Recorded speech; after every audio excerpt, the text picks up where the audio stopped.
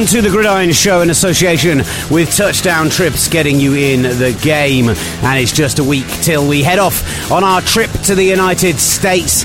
And we're going to have plenty of great live coverage, interviews and various bits and bobs from there as well. But we've got a Twickenham game to preview this weekend, and we've got a cracking Week 8 of action, plus a Thursday night football blowout to get to. This is the Gridiron Show.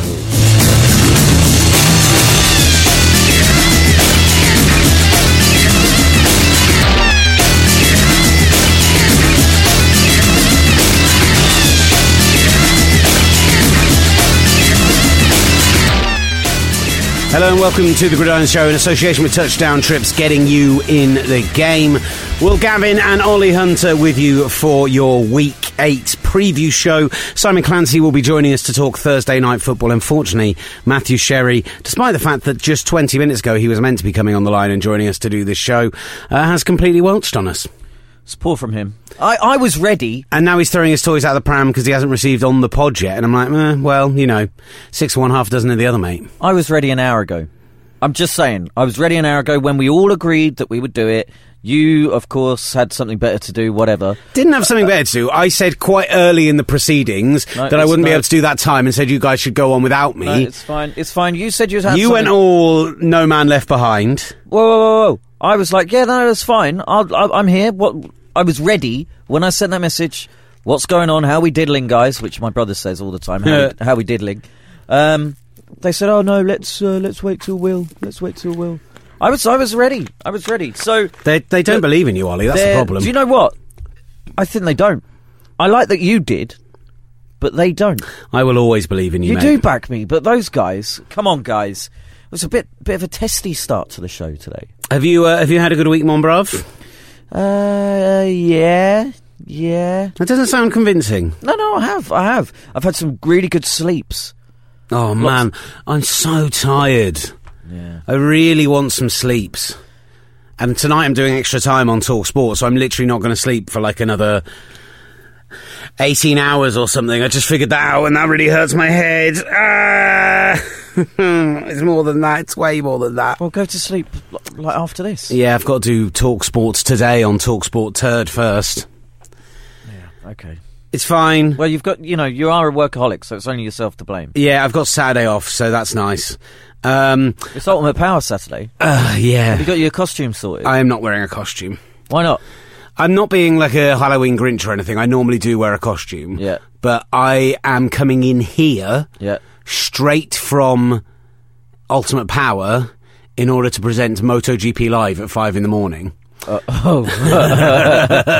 Before then heading back home. It's because we're going away. If we weren't going away for 10 days and I'm a freelancer and I wasn't going to be earning money, I wouldn't be taking all these crazy shifts. But already today I've been in to do the paper review on the Ala Brazil Sports Breakfast, and then I've just come back from Comic-Con, which is really funny that you mentioned that when you sent the diddling thing, it was really funny because I'd literally just seen a man dressed as Ned Flanders, but specifically Ned Flanders when he's in the ski suit, when Homer keeps imagining him like wiggling his tush, but then with a Lego head. It was very confusing. And then, I've come straight back here to do the podcast and then do some work. So I'm already like deep into my day. Yeah. So I'm tired. You're fully committed. I apologise if I'm really tired on this show. We're going to be speaking with Simon Clancy. We're going to be talking Thursday night football and previewing basically any of the weekend games that me and Ollie don't get to in the limited time that Ollie has before he's got to go and get on with his real job. I have 25 minutes. I could stretch it, maybe half an hour. Here's the one thing that I enjoyed about Thursday night football, and it wasn't the display, and we'll talk about the Kiko Alonso hit and everything associated with it as well. So I did the Nat Coombs show on Tuesday, and Nat asked me about Thursday night football, and I said if the Miami Dolphins win on Thursday, they will be the worst 5-2 team that I can remember. Yeah, you're right. And he said that was really harsh, and that the Dolphins proved they had heart with their comebacks, and he thought that I was being hyperbolic and ridiculous. What I really love is when the people of Twitter do your job for you. So I hadn't tweeted the diehard Dolphins fan, Nat Coombs, in any way, shape or form. I hadn't thrown any shade his way. I just kept quietly victorious. And Joe, that's unlike you. Yeah, exactly. You're very unlike me. And Joe Chambers on Twitter tweeted, listening to Tuesday's show, at Nat Coombs, Dolphins have heart, versus at Will Gav, Dolphins are dreadful. A bit of an I told you so moment after the result last night. Nat kind of tried to back his corner and went, look, guys, I'm not the sort of man to say I told you so. Asterisk. I totally am, and on Sunday I totally will be. Sorry, what did you go for on the Gridiron Predictor game? I actually think I took the Dolphins. I think you took the Dolphins. No, but the reason I took the Dolphins is because even though I was really taking I believed the Ravens were going to win, I said the Dolphins on the show earlier this week because I was trying to wind up Ben Mortimer, and I'm not like Matt Sherry, where I'm willing to switch my picks. If I've said it on the podcast, unless there's a justifiable reason for changing it, like I find out a player's injured who wasn't expected to be or something like that, and then I justify it, I won't change my picks. My pod picks are my picks. That's how I do it. So I said Dolphins as a joke, I picked the Dolphins, and I'm regretting it. And so you should. And so here's Simon Clancy to talk about the Miami Dolphins. So let's take a look back at Thursday night football, and when the Dolphins, for the second time in a season, it's just crazy, a winning record and 2 shutouts in the same season. What a weird 2017 this has been in the NFL so far. But when the Dolphins managed to put 0 points on the board while conceding 40 past their apparently legitimate defence, there's no better man to speak to than Simon Clancy. How you doing, buddy? Oh, good, thanks, mate. How are you? Yeah, very well, mate, very well. Did you stay up last night? Well, I did, but I went to bed. I went to bed after the first pick six, so because it was obvious that nothing. I mean, it was obvious well before that nothing was going to change. But I'd just like to make the point, dear listener, that I'd hope you know that when we beat the Atlanta Falcons, when we beat the New York Jets, my phone nary a call from the Gridiron podcast to discuss the Dolphins' victories. But when I woke up this morning after the 40-0 hammering, I was inundated with messages. Oh, come on and talk about it. It's because we like you when you're angry. You're fun when you're angry. Oh, I'm not angry. Look, I was in early this morning, but I woke up just before half-time, watched a bit of the game, then fell back asleep again. But I fell asleep during the Matt Moore drive where he got picked off right down when it looked like you were finally going to at least put some points on the board. I think that was the CJ Mosley, the first big six of the two. And then I fell back asleep and woke up at 40 zip. I mean, just... before we get to the kind of big talking point from last night, the Kiko Alonso, Joe Flacco situation, from a Dolphins performance perspective, what happened last night? I'm not really sure, to be honest. I mean, I suppose ultimately when you look at it, and this is not to make excuses, the Dolphins are running with what's essentially their third string quarterback. So everything from that point forwards has to be taken into context. I think the Dolphins season ultimately, if you're being realistic, died when Tannehill tore his ACL in training camp. Because although Matt Moore has 30 starts in the NFL, what you're essentially doing is you're playing the backup to Ryan Mallett. Ultimately, you're playing Joe Callahan, the Green Bay third string quarterback. Because if Tannehill was the first string quarterback, Matt Moore, although he was the second stringer, clearly wasn't deemed good enough to be the first stringer. So that's why they went to Jay Cutler, who's, if you're going to put it in order, it would be Tannehill was the first stringer, Cutler ultimately the second stringer, and Matt Moore the third string guy. So ultimately, you're running with what Adam Gase believes is the third string quarterback, the third best quarterback that they've got. And I think you're seeing the results. Moore looked nervous. The Dolphins were made a huge amount of mistakes. And I know some people within the Dolphins organisation. And I woke up to an email this morning that said there was a lot of anger, not only at the mistakes that were made, but at the fact that after 18 to 20 months, the same mistakes were being made over and over and over again. And it's Tony Romo mentioned it in the commentary last night. A lack of football intelligence sometimes, but it seems to manifest itself more and more and more, because you think that there were times, it might be Jarvis Landry lining up in the wrong position, it might be Julius Thomas running the wrong route, it might be Damian Williams. There was a blitz in the second quarter where Damian Williams picked up the guy that was Laramie Tunsil's man and left Damian Williams' man free to knock Matt Moore to the ground. That confused Tunsil as well, who didn't have a great game. But, you've got Tunsil committed 2 false start penalties. You've got an offside from Ndamukong Suh. You've got, all these little things just add up a little bit and add up a little bit. The fact that the Ravens ran an unbalanced line and it took to midway through the third quarter for the Dolphins to work it out. Guys covering last week when the Jets scored their second touchdown on Cordrea Tankersley, Rashad Jones, essentially the captain of the defense, not communicating properly with Tankersley that he was going to take an out-breaking tight end, and so Tankersley, instead of being in zone, was in man. It's those little things, and you think, why is this not getting through? Why is the because I mean, you speak to almost any sane Dolphins fan. I mean, Adam Gaze, and as I wrote in the magazine a couple of months ago when I did the long feature on him, Stephen Ross, the owner, believes that Adam Gaze is his Don Shula, is his modern day Shula, and he's not going anywhere for a long time. He's a really, really good coach.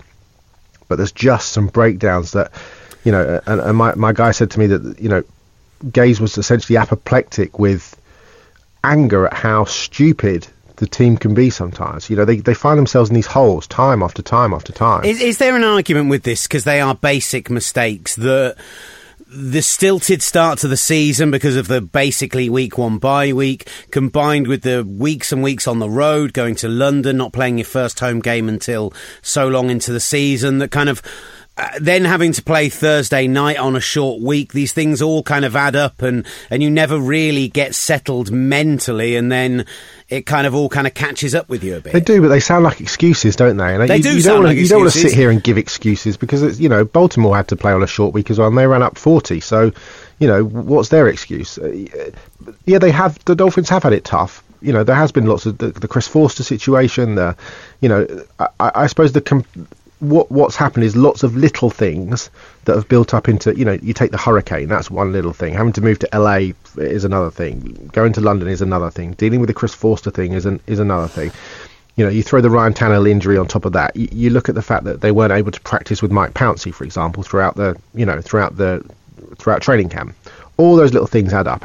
And also, what's happening is that Gaze is having to pare down his offensive playbook week after week, in part because people keep making the same mistakes on in inverted commas, more difficult plays. So last season, a lot of the success came down the field with late breaking switch routes, which were players running similar routes and then switching and confusing defensive backs and safeties. So Kenny Stills would get deep it's the way that you beat the Seahawks. Absolutely. It's basically that is the mode in which Absolutely. You beat that team. Gase runs, so if you look at an Adam Gase offense, he likes to do three things. He runs Y ISO, which is the tight end, the Y position to one side, isolated with three receivers to the other side of the field. That's an absolute staple. He runs that more than any team in the NFL. He likes to run screens. Now, the Dolphins can't run screens because they can't block screens. They had the perfect touchdown last night, which was an all-out blitz, like an 8-9 man blitz. And Matt Moore played it perfectly. He got absolutely hammered, but he held it up long enough, threw it, just dinked it over the line to Damian Williams, who could have walked in for a touchdown, and Williams fell over, caught the ball, fell over, and it was a walk-in touchdown to get the Dolphins right back in the game just before half-time. That didn't happen, but so that's the second thing that Gaze likes to run, is screens. And he doesn't like to run. And the third thing is these deep breaking switch routes. The thing he doesn't like is running the football. But he realises that Jay Ajayi is arguably his best offensive player, or his most reliable offensive player. So there's a conflict within Adam Gase in terms of, I want to throw the ball, I want to put the ball up, but I know that the man that's going to probably do it for me most of all is Ajayi. But the biggest problem of all is the offensive line. So he's paring down this playbook, in part because people are too stupid to work out what they're supposed to be doing and not make mistakes, but B, because the offensive line cannot block in the run game and they cannot pass protect. There is no pocket long enough for players down the field to get open and use these switch routes.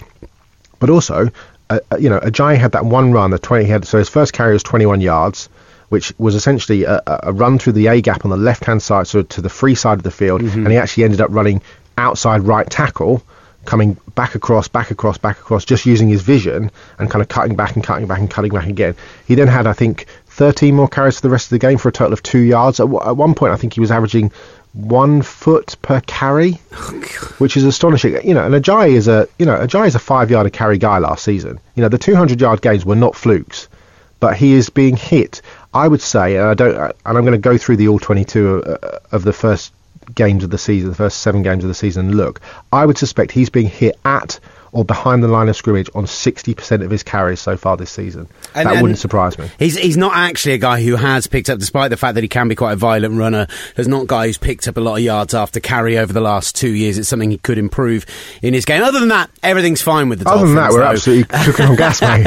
And defensively, it wasn't great either last night. They played all right, but they tried to attack the quarterback, and Alex Collins just ran over them, made them look stupid. Yeah, Alex Collins. It was a bad night for the corners played well, but it was a bad night for the stars. Rashad Jones didn't play very well. Lawrence Timmons, who's had a superb start to the season, didn't play very well. And Ndamukong Suh didn't play very well. And the fact they ran the ball just took Cameron Wake out of the game completely, So essentially, kudos to Marty Morningweg, who'd been under a lot of pressure as the Baltimore offensive coordinator, but really, not a good performance by the Dolphins. So, coming up for them, it's Sunday night football against the Raiders, then Monday night football against the Panthers, so they're stacked up with 3 primetime games back to back to back, so you've got to hope that they get it sorted nice and quickly before we see them in Carolina. I suspect Jay Cutler, the Matt Moore experiment is dead and buried. Gase has already said that Cutler will play against the Raiders as long as he's past physically fit. So. And I think if he's sat in a wheelchair, I think they'll get him out there. They'll give him a chance. Yeah, absolutely. Just don't play any wildcat. He won't like it. No, it just didn't work. Let's just quickly then talk about the hit, the Kiko Alonso, Joe Flacco situation, because I've been really torn on this all day today. Me too, actually. I've been struggling with it since the moment I first saw it, because I completely agree with those people who say that Joe Flacco does go down late. It's right on or just before the line again, where normally a quarterback wouldn't necessarily go to ground because they want to get across the first down marker. Like, when you see it at full speed, yes, it looks brutal, but you understand that it's very difficult to pull out of that kind of challenge. But at the same time, it looks incredibly brutal. The shoulder does drop down, which makes contact with the head. The fact the helmet pops off makes it look a lot worse. And so, for me, it's very difficult to see how he doesn't get some kind of repercussions from it. But I do understand when he's in the locker room afterwards, being incredibly reticent about it and being very honest with reporters and saying, look, I thought it was a bang play.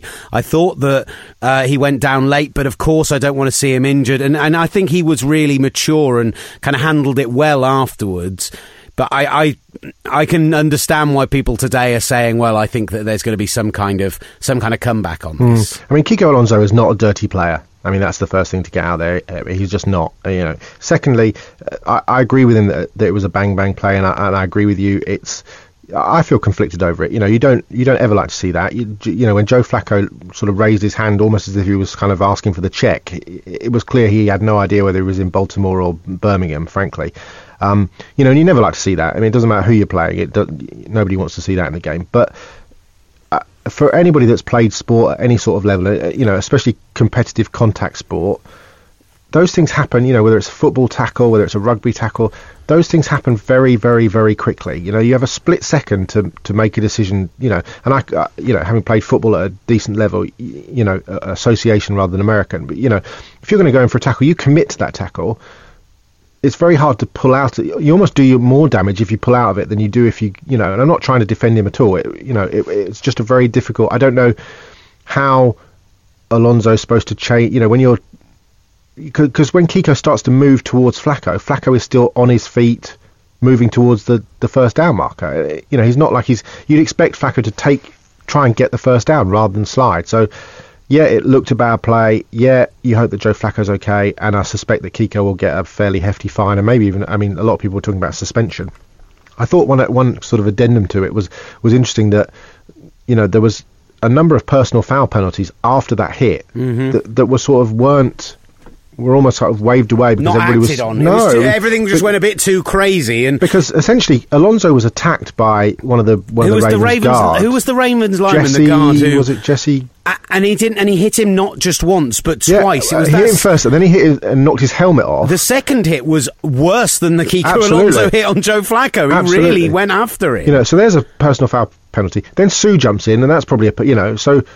But I don't think you can pick and choose your personal foul penalties. So, there were clearly multiple penalties on that play, one of which was the hit, but there were a number of personal foul penalties that happened, dead ball fouls, that weren't called. I found that slightly odd. But, listen, it could have been 50 or 60 if Flacco had stayed in the game. So, let's hope that he's back healthy and back ready next week, and, he has no sort of long-term effects, because you don't want to see that. But of course, it didn't seem to me a dirty play from a guy who doesn't have a reputation at all as being a dirty player. So, and the lucky thing for Baltimore is that it is the fact that this happened on a Thursday does mean that he does have a 10-day turnaround between this game and then being at the Titans a week on Sunday. So, in this weird, choppy podcast, we're now going to come back. Me and Ollie are going to look at the 5 o'clock games. as they are this week, and me and Simon are going to look at the later games. All the fun. Hazel Irvin here, and I'm at Mammoth Insurance in Leeds, where Kate has arranged an office chair race to fundraise for sport relief. And these riders have got their kit on. They are raring to go. And they're off. Taking an early lead and smashing injustice right out of the park, it's Daphne from accounting, riding the spreadsheet demon chair. Up comes Nina from HR on Beat Me and You're Fired, closely followed by Mark from marketing on the 9 to 5 chair. Even Javid from health and safety's at it, waving his clipboard like crazy. Go easy there, Javid. We don't want any injuries, fella. And from nowhere, it's Jenny on El Chero Loco, rolling right over poverty to cross the line first. And the crowd goes loco. Unbelievable. You can help change the world too. Just get your exclusive Sport Relief merchandise at your nearest Sainsbury's. Sport Relief. It's game on.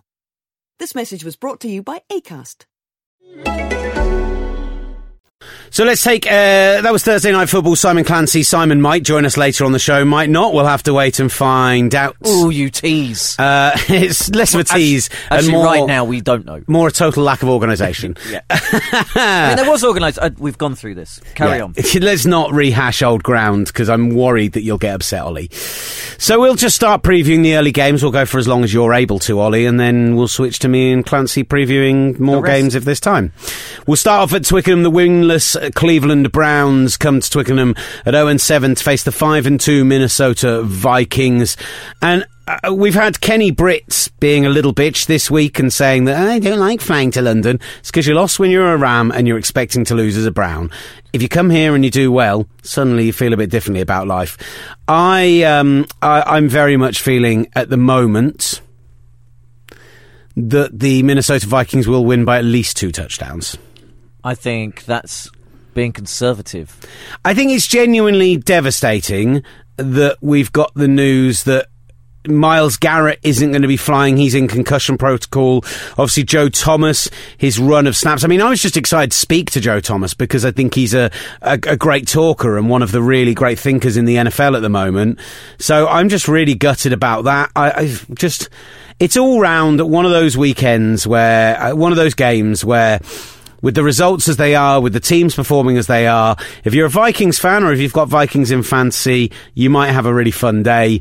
And just, I think, get excited about seeing some really good players playing football, particularly on the defensive side of the ball for the Minnesota Vikings, because this could be a great all-time defense in theory, rather than actually getting excited about the matchup.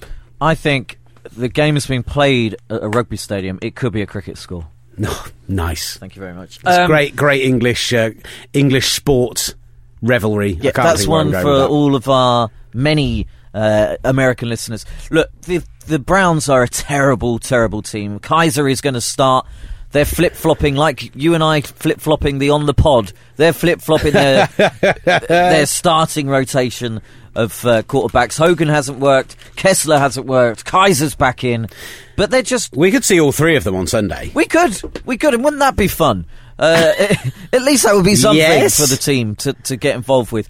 They're not a good team, sadly. And you've got to think how long it will be before they get rid of Hugh Jackson. I'm interested to see... I don't think they will quite yet. I'm interested to see how Twickenham does with an early kickoff again, because like we said on the earlier pod, I thought they did a really bleeding good job earlier in the week. I'll be really interested to see how they do with the earlier in the day kickoff, because people will be arriving in a more compressed time space. Sure. And just making sure there aren't queuing issues. Of course, people of the UK, I'm sure if you're an NFL fan and intelligent enough to be listening to this podcast, you will already be fully aware, but our clocks go back on Sunday evenings. You have an extra hour of partying on Saturday evening, so you have an extra hour of partying overnight Saturday night, but it does mean that all the games kick off early. 1:30 for this one, 5 p.m. for our next slate of kickoffs. Just remember that, kids. Just remember that. That's sage advice. I do my best. I really do. It's not your fault, mate. That's not my fault. They're phoning upstairs. There's someone picked it up. Great work. Okay, top great stuff. So we both got the Vikings there. Yeah, I mean, is there anything that gets you excited about this game?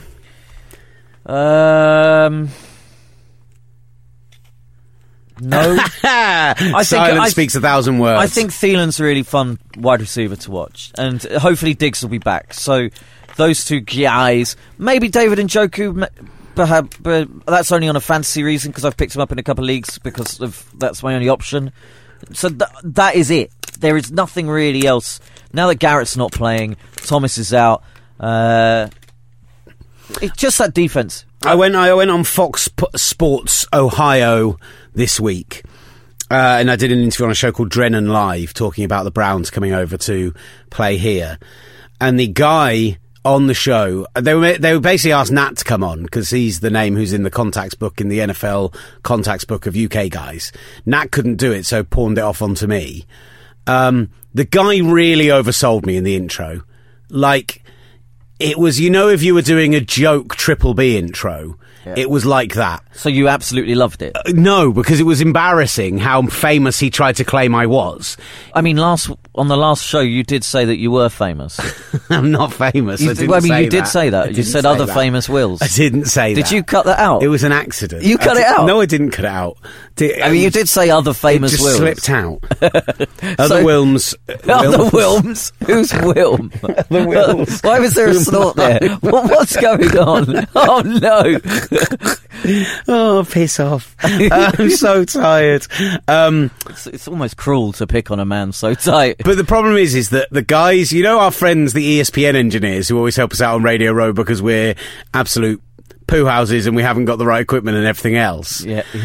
Those guys saw my hit on Fox Sports Ohio and started subtweeting me, being like, "Oh, Mr. Famous Guy, are we? I know who's getting the beers in Minnesota." And stuff like that. Is fantastic. So that was the funniest thing about that Browns game. We might be seeing a team this weekend who could be the first team to play a home Super Bowl in their own stadium. Just saying. I really hope not. Let's talk about the 5 p.m. games then. I'm sorry if I say 6 again at any point during the show. And there's a lot of intriguing matchups here. Starting off in Orchard Park, where the Oakland Raiders, bouncing back on Thursday Night Football against the Kansas City Chiefs, face a 4-2 Buffalo Bills team. Slightly shock Buffalo Bills team. Many believed that not only would Buffalo not have a winning record at this point in the season, but that Oakland would be sitting well above 500. It's even surprising to me, really, that the Bills are only favourites by 2.5 points in this game. I get that there was the come-from-behind win against Kansas City, an emotional win for the Oakland Raiders, but I still don't see their run game being good. I still think Amari Cooper got a little bit fluky with a couple of those long touchdowns and dropped too many balls. I'm still not sure what we're getting from the Raiders defence, although it must be said, Navarro Bowman went in and did a sterling job for them at linebacker, considering he had 3 days practice with the team before they played the Chiefs. What a man, what a player.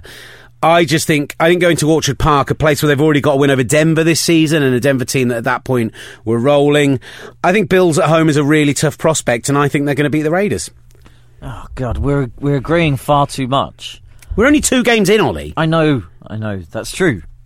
Look, the Bills, as you said, are a really tough prospect. Are they undefeated at home? I think they are undefeated at home. I believe so. So, I'm going to say yes. I'm going to say yes. It might be not true. Let's go for it. And I agree. I think the comeback win and the nature of it, it was almost inevitable that they were going to do it at some point against the Kansas City Chiefs 8 or 9 days ago. I think it's papering over the cracks. Although one shred of crumb of comfort is that Lynch is unavailable.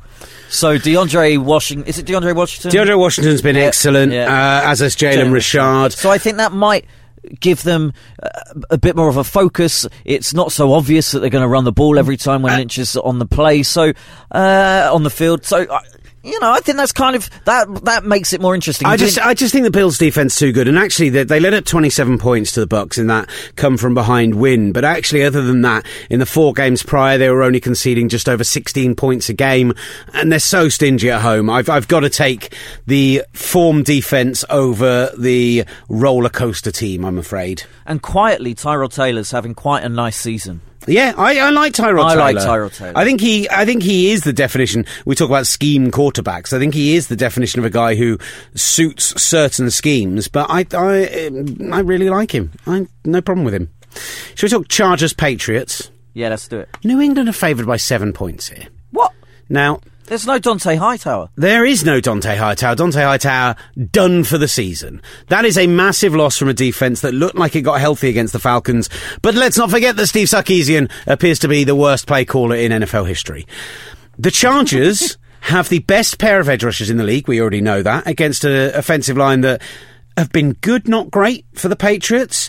I think that they've improved better on the second and third tiers of the defence. They've won 3 on the bounce. They've been getting the run game going. Keenan Allen's had a good few games. Phillip Rivers got back in his groove after a terrible first 3 or 4 starts to the season. I think the Chargers are frisky going to Foxborough this weekend. I like that. Yeah, I'm with you. Frisky going to Foxborough. I'm still reticent about picking anyone in Foxborough other than the Patriots. I very rarely pick against the Patriots if I'm trying to actually win my pick'em games, even though it makes me feel a little bit dirty inside every time I go to gridiron-magazine.com and do a little click on that stripy, square-headed logo. But it's a crap logo, isn't it? It is a crap logo, but yeah, I just think 7 points is a little harsh, and I think the Chargers are going to turn up and, do some business. This is it. These are the Phillip Rivers stats. First 4 games of the season, 6 touchdowns, 5 interceptions. Since then, they've won 3 straight. Rivers has thrown for 6 touchdowns, no picks. And yes, okay, they beat the Giants, who aren't a big team, but they beat the Broncos by holding them scoreless. Yep. I like the Chargers. I'm loving the Chargers. A player that I really like, and some other podcasts have been quite high on him as well, is Hunter Henry. He can catch the ball, he can block the ball, he's got pace. Any relation? No relation. Although, if I wasn't to be called Oliver, I'd have been called Henry. You'd have been Henry Hunter and he'd have been Hunter Henry. Exactly. It'd have been like, damn it, Cameron Jordan and Jordan Cameron. Exactly. I knew that there was a pair of players in the NFL whose names were the wrong way around. Do you know what? And it would have been exactly like that, because if I was probably called Henry Hunter, I would have made it as an Beautiful. NFL player. So, yeah, I've actually picked the Chargers as well. I love that. I've actually picked the Patriots, but I like the Chargers to be a bit frisky, and I think particularly with that line and particularly with Dante Hightower down, let's not discount the Chargers this Sunday. That would make the division interesting. If the Bills get a win, go to 5-2, Patriots lose, go to 5-3, Chargers gets 4-4. I'm loving it. I'm loving the AFC right now. I'll tell you what, I think the Patriots logo is the second worst logo in the NFL. Wow. Come on then. Logo power rankings. Washington is the worst. Yeah, because for the obvious reasons. But yeah. I think the Seahawks are the third worst. Here's my kind of problem. Yeah. So if I'm looking down it, I don't like the Patriots. You're right. What the logo or the team? The logo. Okay. Yeah. The Raiders number 1. I think the Browns have got to be right down there. The Browns is a terrible logo. It's just a helmet. Yawn. Yeah. I'm not so sure about the Jets either. I know it's kind of classic, straight lines, looks nice, but it's just the word Jets written on a background. Like, meh, who cares? Yeah. Like, I think New York's would be boring unless, but it's so iconic that it's kind of come to like it. Love the Rams. How do you feel about Miami's? If Miami got the same thing that they've got on their helmets? No, I like Miami's because they haven't put a little helmet on the dolphin the logo. If they put a little helmet on the dolphin like they have on the helmets, I don't like it anymore. Yeah, I'm with you on that. I think NFC North, I'm keen with those all around. NFC South, I like all of those. The Fleur de Lis, the Panther, the Falcons is a great one. Great logo, the Falcons. Yeah, I like anything pirate related. I think Oakland might be my number 1. Oh, really? I don't know about the Steelers. The Steelers is one I just don't get. I kind of like it because it's different, but I just don't get it. Isn't it the Atoms? Is that what it is? The Atoms. Atoms. Atoms. I just like the way he said it. Yeah. I like the Lion of the Detroit Lions. Does that hurt you to say? No, I quite like the Lions. Do you remember when we saw the Viking logo in Scarborough? Yeah, on a random... No, it's Scunthorpe. Scunthorpe, though, I always get them confused. Scunthorpe on a random car dealership, and it was exactly the same as the Minnesota Vikings They'd lifted logo. it completely. It was so weird. Right, let's talk about a team with a great logo versus a team with a terrible logo. The Atlanta Falcons facing the New York Jets in MetLife. The Falcons falling to 3-3 with that loss to the Patriots last weekend. The Jets now at 3-4 after their defeat last weekend. The Dolphins coming from behind in a big spot. And I've kind of got a feeling that this Jets team, who have been, again, let's go back to that F word, frisky, so far this year. I got a feeling that what we might have seen last weekend is a Falcons team who are going to be getting a kick up the backside, taking on a Jets team who might just have had their spirit broken against the Dolphins last weekend. And I've just got a feeling that this is purely in my bones. This is nothing to do with what I've seen on the pitch. I just think the Falcons are going to turn things around this weekend against a Jets team who play it quite simple on defence, and that might suit what the Falcons do, and who haven't really got the offensive weapons, I don't think, to compete with the Falcons at every level. Well, if the Falcons got the pass rush they need, maybe not. I'm taking the Falcons. I'm doing it. I'm picking the Falcons. Okay. Okay. Before we go and get Simon Clancy again, I am picking the Jets. And I'm picking the Jets because I think the Falcons could be broken. Plus, I'm 7 games behind on the predictor game, and I think this could be somewhere that I might be able to try and make up a game. I need to be a bit ballsy, and on this one I am. I think the Jets are a team with spirit and fight, and I'm not sure that the Falcons at the moment are. Harsh words. Well, harsh words. Should we get Clancy? I'm kind of tempted to rattle through, if you can hold on for 2-3 minutes, just to rattle through the rest of the 5 o'clock games with you, and then we can get on to the late games with... So let's just rattle through these very quickly, the rest of the 5 o'clock games. The Chicago Bears and the New Orleans Saints. I was saying to you, this is what's confused me about this week. A lot of teams are very flip-floppy, who I'm not really sure on, but the Saints at home in the Dome... I think that they're going to have too much for the Bears. The Saints' offense has been a real surprise. Yeah. And I think Cameron Jordan... I think they'll stop the run. That's the main thing. And if you stop the run, they can't get away with just throwing the ball 7 times for 4 completions with Mitchell Trubisky. So, I think the Saints force an uncomfortable loss on the Bears. The way that Chicago are playing offends me. I love running football. I love Jordan Howard, and I think he's great, but you can't keep doing that week to week. Teams will find you out. Cam Jordan, who we both love, will find you out as well. I'm picking the Saints because I never pick the Bears, but also because I think they're a better team, the Saints, and the Bears didn't score an offensive touchdown last week. That again offends me. The 2-5 Colts against the 2-4 Bengals. I think that the Colts, after the Bengals had that really tough game against the Steelers last week, I think the Colts might be heading into a buzzsaw. I think the Bengals might trounce them. I'm with you. They're coming back off a bye week. I think my theory will test up that most teams win when they come back off a bye week, and I will be picking the Bengals. They've got to get something going with their three backs. Mixon, Hill and Bernard. Give Mixon the ball. Why are they faffing? It's week 8 now. Give him the ball. AJ Green is due another monster game. A good one for the weekend, it being Halloween weekend. So yeah, I think Brissett is not a good player. Do we even need to talk about the Niners having to go to Philadelphia to face the Eagles? This will be a 3-score game for the Eagles. Minimum. Yeah. Minimum. But I saw Eric Reid has been moved to linebacker. Eric Reid has been moved to linebacker and has been playing well doing that. He's got the skills of that smaller Deion Buchanan type linebacker. Big fan of it. Is that Morgan Benetti, if I was going to understand it? Morgan Benetti, to an extent, yeah. That's the kind Italian of the sort of Morgan thing. Bennett. Exactly.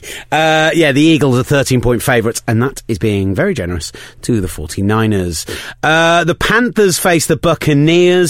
Panthers. There's two more of the early games to talk about. Panthers Bucks NFC South clash. The Panthers, they've dropped 2 straight and just have fallen apart a little bit. But then the Bucks last weekend there are lots of bad teams in the NFL at the moment. I don't like it. Bucks can't get anything going on the ground whatsoever. 3-game losing streak. Yeah.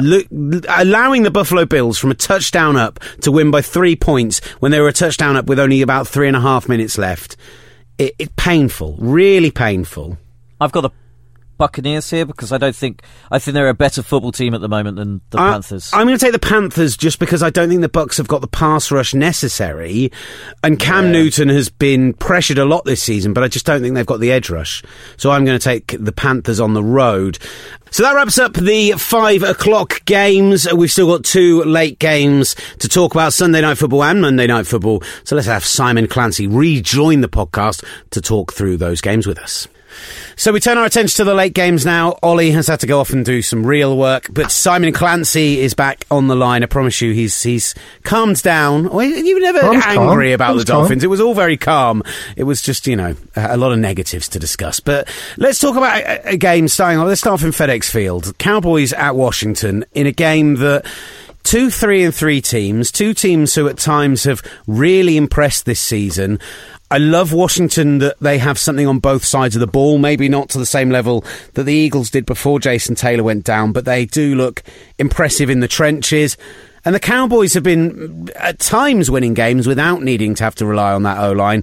The defense has looked better than we expected. It's all as part of this season where we've been struggling to predict things. These are 2 teams who, I don't know, maybe it's suitable that they're sat at 500, but it turns into an absolute coin flip game for me. Yeah, totally. And I think home field advantage will be big.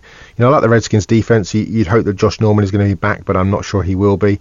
And, that's certainly an area where you think that Dallas could have that kind of key advantage. Brashard Breeland will be up against Des Bryant. The key is going to be, how well both teams can run the ball. And Ezekiel Elliott, if he plays, which I'm sure he will, that just could be the nod for Dallas, because they're going to have to get that team's going to have to get going, and somebody's going to have to light a fire under it. And you wonder whether it was last week with the big blowout that they kind of take that on. And I think there's an element there with Zeke as well, where you've still got it in your mind that at any point you could lose him for 6 games. Absolutely. So let's pound the rock with him 30 times while he's there. Absolutely. The Redskins defense is giving up, I think, 29 points per game over the last 3 games, where it was just 20 points per game in the first portion of the season, which would be a concern, especially with Dallas, who can hurt you in multiple ways coming in.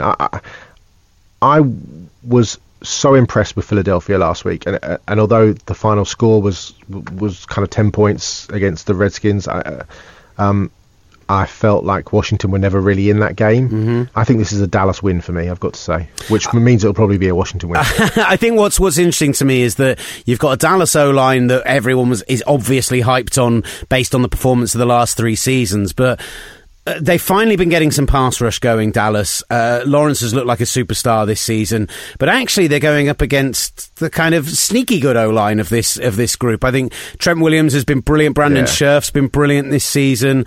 I'm really excited about what they're doing on that side of the ball. I just think that my concern with Washington is the heavy reliance on Chris Thompson to do special things when they're at third and far too long based on the kind of down and distance and timing of the offense. And we still need to see Terrell Pryor, Jamison Crowder stepping up to the level that we saw from the receivers in previous seasons, and Jordan Reed to stay consistent and healthy, because we know that when he is at 100% go, he can be up there with the top 3 or 4 tight ends in the league. It's that inconsistency on offense that concerns me, but potentially that offensive line is what keeps this game a little tighter for me. Although I do have a worry, because I think Morgan Moses has kind of been I think he's been questionable all week at right tackle. If you're going up against DeMarcus Lawrence with a couple of twisted ankles, which he apparently has, that would be a concern for me, thinking that, arguably one of the brightest young pass rushers in the NFL is going to be coming full bore at Kirk Cousins. That would not make for particularly great. So just double checking it, he did return on Monday and practice Monday, Tuesday, but didn't practice yesterday. Didn't practice yesterday. So you wonder, is that you never know, that could be a situation of, right, we think that he's ready, but we'll just give him a day of rest to make sure. Yeah, maybe. Or that's one of those really difficult ones. The other conundrum for me is the Terrell Pryor one. You know, where's the guy that was so dominant last season for Cleveland? You know, absolutely. I know, you know, his route running was really picked up last season and has fallen off a cliff this year. That would be a major level of concern for me. But what Cleveland did so well last year was get him involved in the offense in different ways. You know, he can take wildcat snaps. He did it against the Dolphins, almost beat the Dolphins when he was with the Browns at quarterback. He took snaps, he threw the ball, he ran wildcat. I would just get him involved a bit more. Do something surprising, change the pace of the game, you know, into your favour. And I think if you can do that, and you can use a bit of an X factor like a Terrell Pryor, who can do so many different things, perhaps that's where Washington, you know, can give themselves a real chance. Now, a man that does do surprising things, at least in his first season in the NFL, who believed that he'd adapt so quickly, is Deshaun Watson. But boy, does he have a test this coming weekend as he faces the Seattle Seahawks defence. Now, admittedly, a Seattle Seahawks defence without Cliff Averill, I think that, I don't think that we all know that that's a big loss for the year and potentially a big loss for the franchise, because there are murmurings that he's thinking about, well, retirement, yeah. Is that me done because of his age, etc. That's a blow, but they have looked. The Seahawks have been growing into this season. My concern is still that their offense relies too much on the brilliance of Russell Wilson and not enough on getting some consistency in the run game, getting some consistent blocking. And you've seen it in the way that they've won games recently. It's been a lot of points in the late third quarter, in the fourth quarter.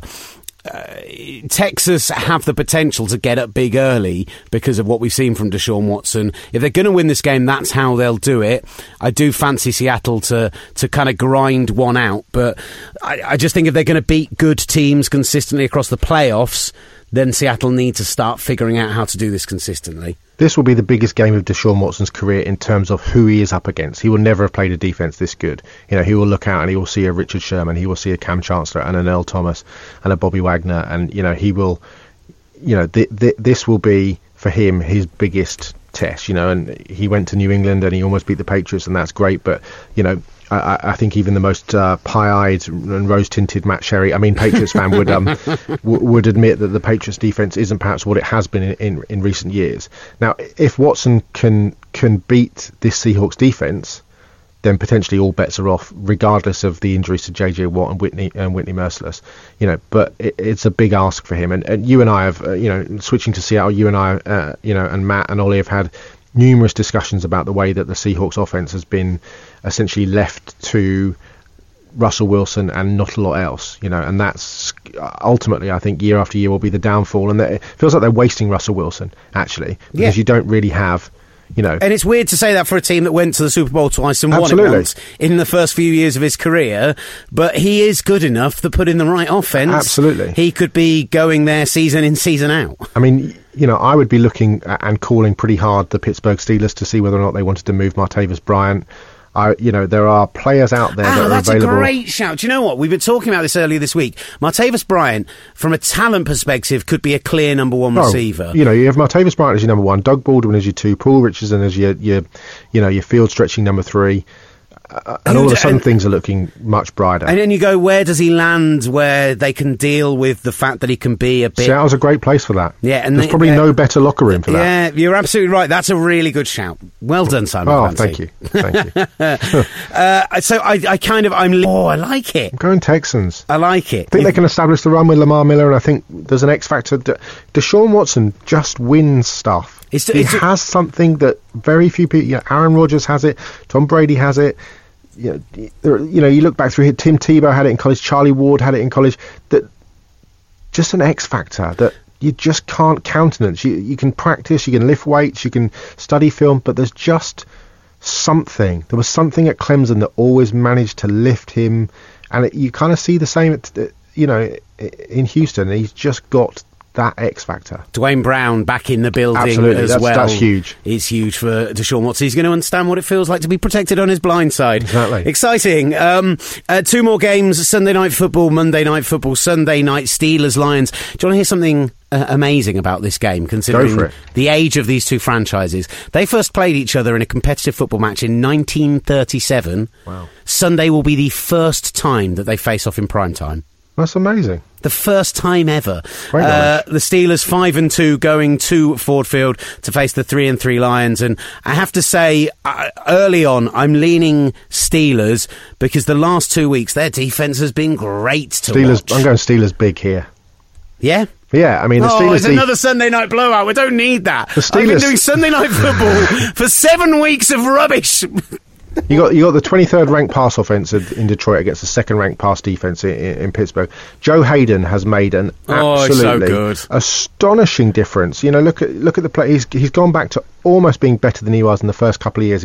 He is a dominant shut down boundary corner. And he's the perfect guy to go in and complement those rookies, the Artie Burns of the world, etc., who came in last year and did what the Steelers don't normally do and have rookies impress on defence. And he's making things a lot easier for TJ Watt and for the big Bud kid Dupree. from Kentucky, Bud Dupree, to get to the quarterback. They've got real pass rush. They've got a defensive line full of stars. Absolutely. And they've got defense. They've got one of the most underrated players in the league in their nose tackle, Javon Hargrave, yeah. who's an absolute. People won't necessarily be aware of his oeuvre, but he is he's a superb player, a really, really good player. One of the matchups I'm looking forward to seeing actually is Darius Slay, who's one of my sort of, falls into that Hargrave kind of category of underrated, really, really good players that perhaps the whole league doesn't know about. Darius Slay, the corner of Detroit against Antonio Brown. Obviously, everybody knows about Antonio Brown, but that to me will be an interesting matchup. But I just think, Pittsburgh look like a Super Bowl bound team to me. If they can keep Ben healthy, which that offensive line is all of a sudden turned from a liability into something really strong. Le'Veon Bell is just phenomenal, and they're just the little additions of Juju Smith-Schuster and Joe Hayden really have kind of put this team, for me, on the brink. And there was that kind of concern with the Jags loss a few weeks ago. I was like, is this Steelers team going to disappoint again? But the last 2 weeks against the Bengals and against the Chiefs, I've been so impressed. No, me too. If you're looking for a team that could break the Patriots, stranglehold in the AFC, I do think Pittsburgh could well be it. Well, the other two teams we kind of look at, and we saw the Chiefs striking out to 5-0. We had the Broncos who were there or thereabouts for some time and got themselves to a Super Bowl. Now sat at 3-3 after back-to-back really tough losses in division. Not putting up 0 points against your rivals, against the Chargers, is horrible, and they have to go into Arrowhead now. And whilst the Chiefs have obviously had the wobbles of the last couple of weeks, I want to talk about something where there could be a big win on prime time. Simeon has just dived off a cliff the last 2 weeks, and I'm really concerned about that Broncos offense going up against that Chiefs defense in Arrowhead of all places. Yeah, I mean, the Broncos are in a difficult situation because clearly they like Trevor Siemian as a game manager, but ultimately is he anything much more than the 22nd, 23rd best quarterback in the NFL? And realistically, he isn't. What's his ceiling? Again, he's not going to be a gunslinger. He's not. I don't look at him and think there's a guy who can move into the top 8 quarterbacks in the NFL. Then you have Paxton Lynch, who they invested a lot of time, a lot of effort, a high draft pick in.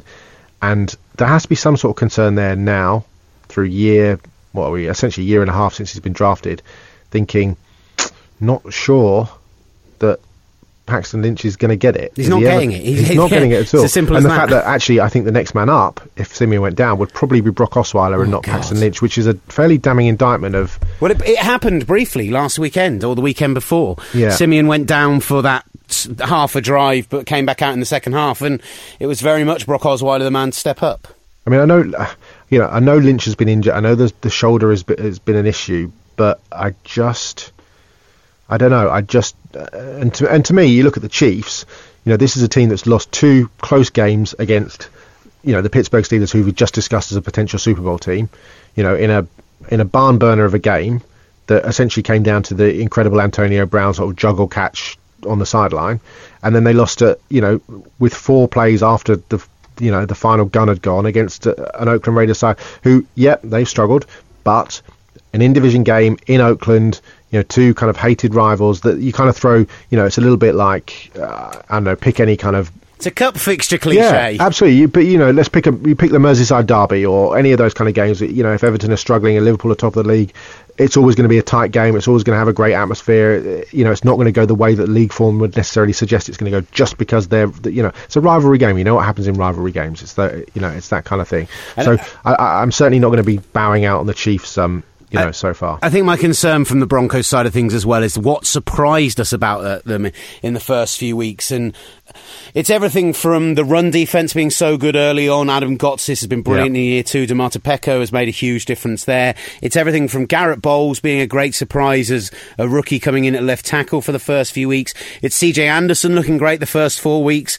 And then the last 2 weeks, none of that's really clicked. 3 touchdowns in 4 games. I mean, you can't win games scoring, Trust me, I'm a Dolphins fan. You can't win games. I mean, they shut out last week against the Chargers. I think it was the first time they were shut out since '92. Oh, it's a ridiculous length of time. Which would make prizes for guessing who the Denver quarterback would have been back in '92 when they were shut out. Go on, Willie. Have a stab in the dark. No, I'm not even going to try. I'm just going to... It's too late in the day, and... I suspect it would have been Tommy Maddox, but I may have got that wrong, but it's worth... I'll tell you what, I'm going to Google it now. Broncos shut out in 1992. I'm already on it. Or at least trying to. I can't... I'm not going to find it quickly. So you find it, Simon, and you deal with it. So I think we're both taking the Chiefs at home. Yeah, Chiefs to win this comfortably. Beautiful. Simon Clancy, thank you very much for your time. Tommy Maddox is the right answer. Tommy Maddox, well done, mate. That is very impressive. Back of the net. Old man.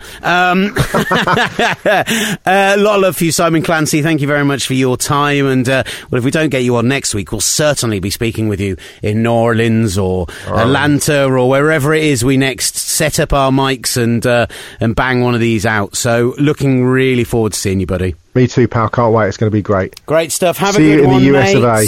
Thank you, everyone, for listening. Go check out Touchdown Trips, of course. Ben Mortimer and the team getting you in the game. You may have heard him on the last show. If you didn't, go back and check it out because we're already starting to plan for next year. It's going to be great. Check us out on Twitter and Instagram. UK Gridiron on Instagram, at Gridiron on Twitter. Rate us wherever you get your podcasts from. Put a review in. Find people, get a review in. All of that stuff as well. We've done our begging now. Thank you so much for listening. This has been the Gridiron Show.